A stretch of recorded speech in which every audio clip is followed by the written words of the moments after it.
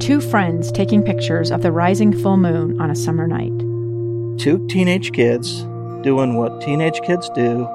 When a stranger with a gun and a death wish changed everything.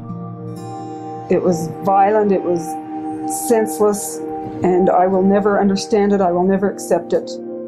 I'm Amy Donaldson, and unfortunately, we're all too familiar with stories about how violence shatters lives. But what we rarely see is how they are rebuilt. In a new podcast, The Letter, we relive tragedy, but only so we can hear the rest of the story.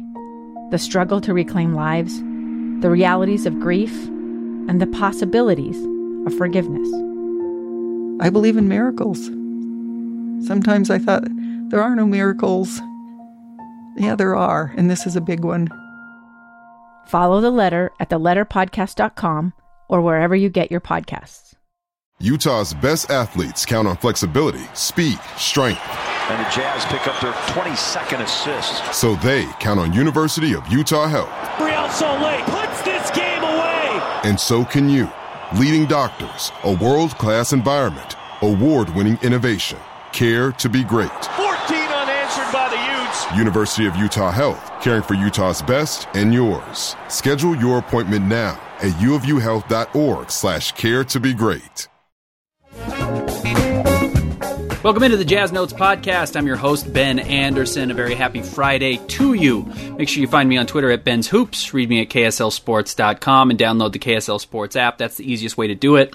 If you do follow me on Twitter, you can DM me, you can tweet at me whenever I ask for questions ahead of these mailbag podcasts I'd like to do. So I appreciate everyone who follows me. Again, if you don't, do it at Ben's Hoops. It's the easiest way to get in touch with me. I'll even answer your DMs if you'd like to send them to me that way and don't want to put it on the main timeline. I totally understand, and I'll usually get back to you before every week. I'll try and answer your question as soon as I see it. So let's get to some of those mailbag questions. The Jazz have beat the Memphis Grizzlies in the opening round of the playoffs. They will be watching tonight between the Clippers and the Mavericks to see the winner of that game. If Dallas wins, the Jazz will play Dallas. They'll host them on Sunday here in Salt Lake City at 1:30. If they lose, those two teams will play on Tuesday in Game 7, or I should say in Sunday on Game 7, and the Jazz will face the winner of that game, either the Mavericks or the Clippers, coming up on Tuesday at 8 p.m.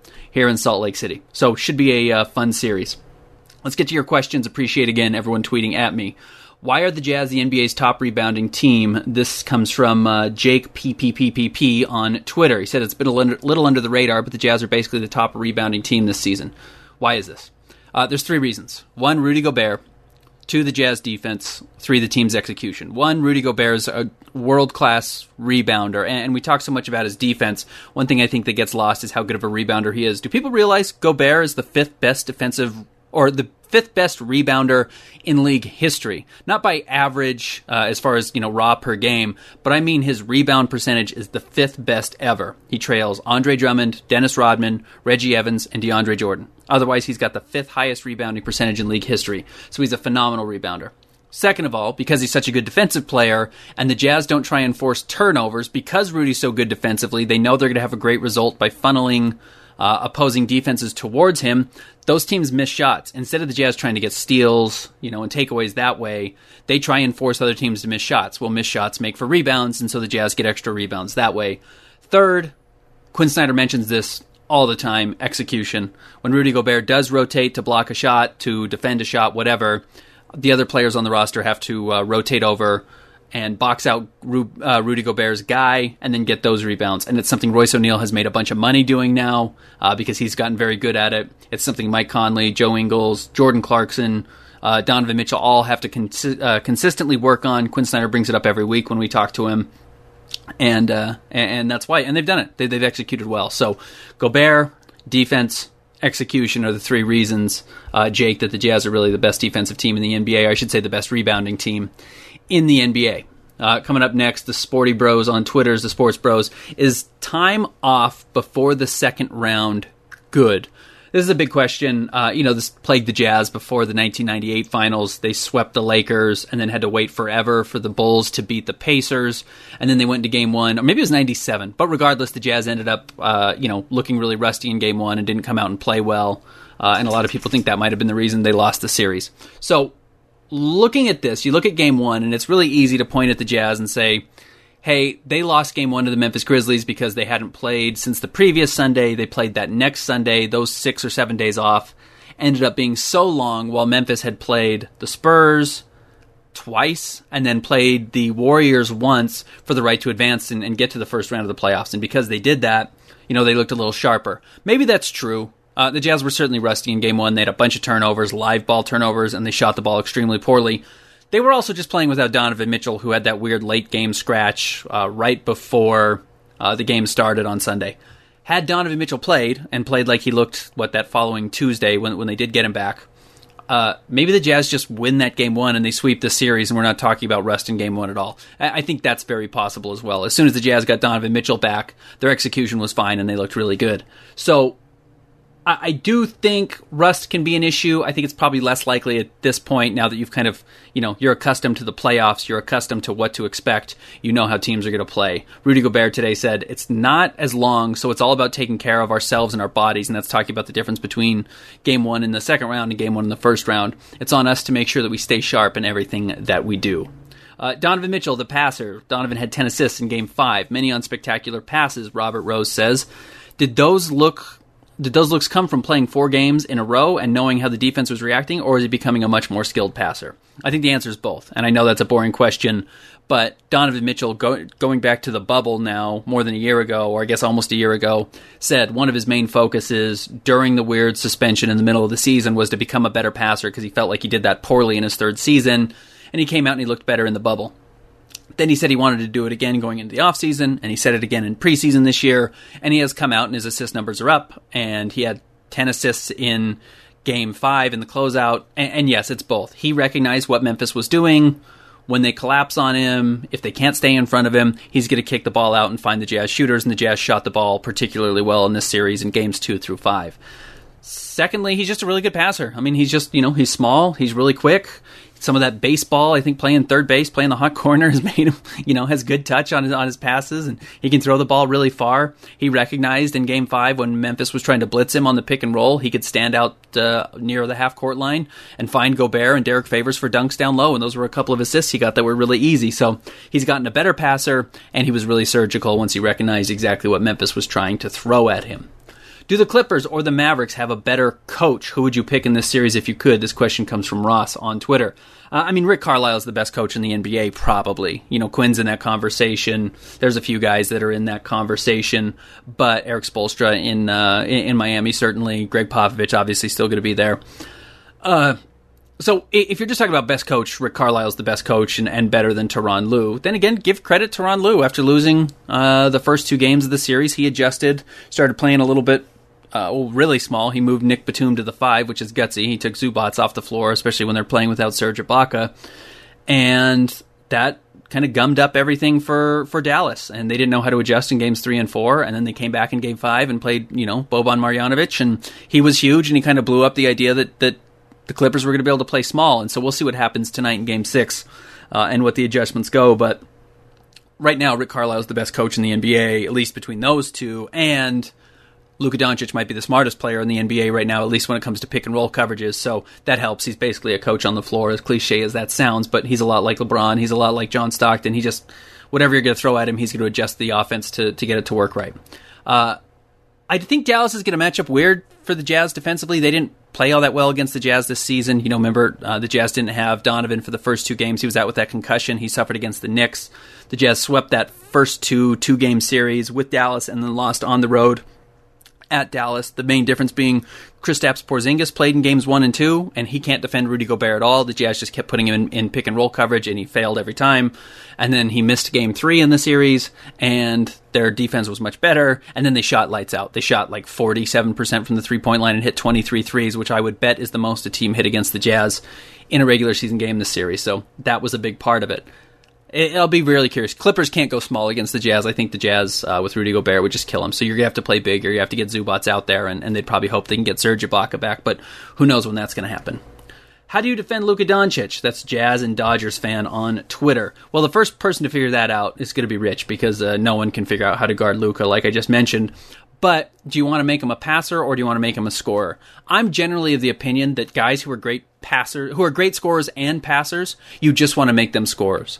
Because you can't stop great scorers. That's why Michael always scored. That's why LeBron's always scored. Kobe always scored. Donovan Mitchell always scores. Those guys are going to score. But if you can take away their teammates and throw them out of a balance and throw them out of a rhythm, I think you'll be in good shape. And again, going back to the regular season series, Doncic was good. He's always good. But in games 1 and 2, their supporting cast was pretty bad because Doncic, wasn't getting them the passes that they needed to find that rhythm. Then in Game 3 that the Jazz lost, they hit, like I mentioned, 23 threes, 17 of which came from Josh Richardson, Dorian Finney-Smith, Tim Hardaway Jr., and Jalen Brunson. So even though Luka hit 6 threes in that game and was really good, you'll live with that. You can't let Josh Richardson go 5 for 5 and expect to win a game, and that's exactly what happened. So same thing I would do with Nikola Jokic, same thing I'd do with Luka Doncic. I can't let them beat me by passing the ball. It's just too easy to get the other teammates involved, and then you're worried about them, and then you can't double team if you have to late in the game because the other guys are in rhythm. So my best plan, if it were me, I would try and take away what you see from Luka as a passer, and I think that's the best approach. Good news is Rudy Gobert and the Jazz defense is actually pretty used to defending guys who get into the paint now and try and kick it out to other shooters. That's what Memphis tried to do, though their shooting doesn't match what Dallas has done. The Jazz have gotten used to playing pick and roll with a guy who likes to pull up at mid-range like Luka does, because that's what Ja Morant did as well. How was the Jazz backcourt defended better? This question comes from Wesley Mortensen on Twitter. Jazz backcourt small. How do they do it without switching everything? It's all about Rudy Gobert and Derek Favors again. Donovan Mitchell's not a great defensive player. Mike Conley, I thought, struggled in this first series, but Quinn Snyder made adjustments to bring Rudy Gobert and Derek Favors out to about the free throw line to catch up to Ja Morant and meet him before he could get to that place where he puts the Jazz dropping big in limbo to either throw the lob or shoot that little push shot over him. And that's what Ja Morant did through the first 3 games, and then the Jazz started meeting him at the free throw line with their big guy, and that cut off the space that he had to throw Jonas Valanciunas or Jaren Jackson Jr. that lob pass, and that made the Jazz a lot better. So they will continue to do that same thing against Luka, but Luka's much better at getting to the paint and getting around your big guy when he comes out to meet you, and that's why they're probably going to be in the second round, and the Grizzlies got eliminated in 5 games. But that's the difference. That's how the Jazz are better, though. Can Paul George and Kawhi Leonard stop the Jazz offense? This is also from Wesley Mortensen. Probably, they'll blow it up some. They're good at that. They're going to make it difficult for the Jazz to come out and try and find ways to, continue to execute with 2 long-rangey defensive players. Then again, maybe we'll see it tonight, but we just haven't seen a lot of Kawhi Leonard on Luka Doncic because Luka's, again, so good. It's just hard to stop these great ball handlers in the playoffs. They'll dribble around you. They'll get screens and screen you off of them. So sometimes they may prefer to have a guy like Kawhi or Paul George off the ball to come in as help defenders, and they might do that against the Jazz as well. If that's the case, you've got Patrick Beverley, who's going to have to prove that, he can slow down Donovan Mitchell, and he did it at points this season. Donovan averaged 24.7 points per game on 53% true shooting, which are both a little bit below his season average this year, but not so far below that you're concerned that there's this one-on-one bad matchup that Donovan Mitchell's going to run into that's going to slow him down in the playoffs. So, with that in mind, I don't think the Clippers can play small because I think Rudy Gobert, as I mentioned, will kill you in the pick and roll. I think the Jazz are going to be able to run their offense. Now, they might make it harder for Bojan Bogdanovic to go off like he did, I thought, in the first round. They might make it harder for Jordan Clarkson to go off like he did in games 4 and 5. But I don't think they're going to necessarily stop Donovan Mitchell. What's concerning is that in game 1 of this series, which was played on New Year's Eve, or I should say on New Year's Day, between the Jazz and the Clippers, was that when they focused all their attention on Donovan Mitchell and made him more of a passer, Mike Conley went off for 23 points, or I should say 33 points. He hit 7 threes. He was great, had 7 assists, because so much of their attention was on Donovan. Mike Conley's always been that great release valve. If he's not in this series to open because of that hamstring injury, the Jazz could certainly find themselves in trouble. If he's back, that's going to be a nice release valve. It's going to be hard to focus in on Donovan Mitchell. Finally, where is Joe Ingles? Why is he waving off the ball? He's not been himself, Wesley, again. Joe Ingles' postseason play the last 2 and really 2.5 seasons now has been concerning. I think that's fair to say. His numbers take a massive hit. They don't take such a big hit when he's in the starting lineup and either Donovan Mitchell or Mike Conley are gone. So that's less than ideal. You want those guys on the floor. But last season, you remember Mike Conley missed games 1 and 2 in the series against Denver, and Joe Ingles was brilliant. He averaged 18.5 points, 6 assists, 3.5 rebounds. He shot 50% from the floor, 43% from the three-point line. Like, those are great starting point guard numbers, whether it's Mike Conley or Joe Ingles, whoever. Those are fabulous. The Jazz will love those. Even in this series, Joe Ingles was pretty good through the first 2 games. Now, remember, it was only one game that you missed Donovan Mitchell. That was game 1, and he was so-so. But Donovan Mitchell only played 25 minutes in game 2, meaning Joe Ingles got more minutes on the floor. And in the first 2 games against Memphis, Joe averaged 12.5 points, 2.5 rebounds, 2.5 assists, but he did shoot 66% from the floor and 60% from 3.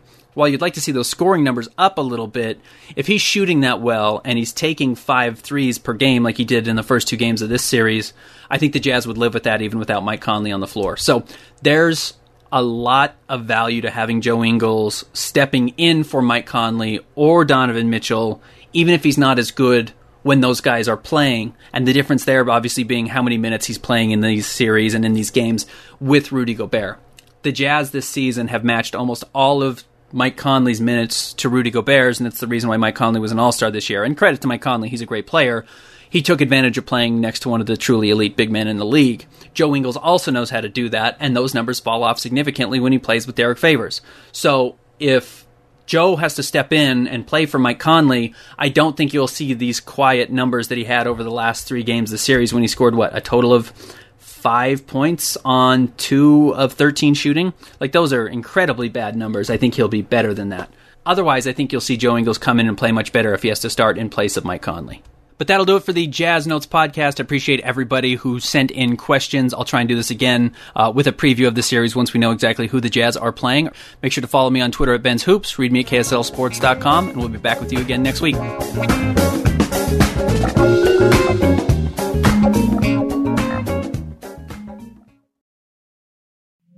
2 years ago, Americans watched in horror as a crisis unfolded at the Kabul airport. She was tear-gassed and beaten.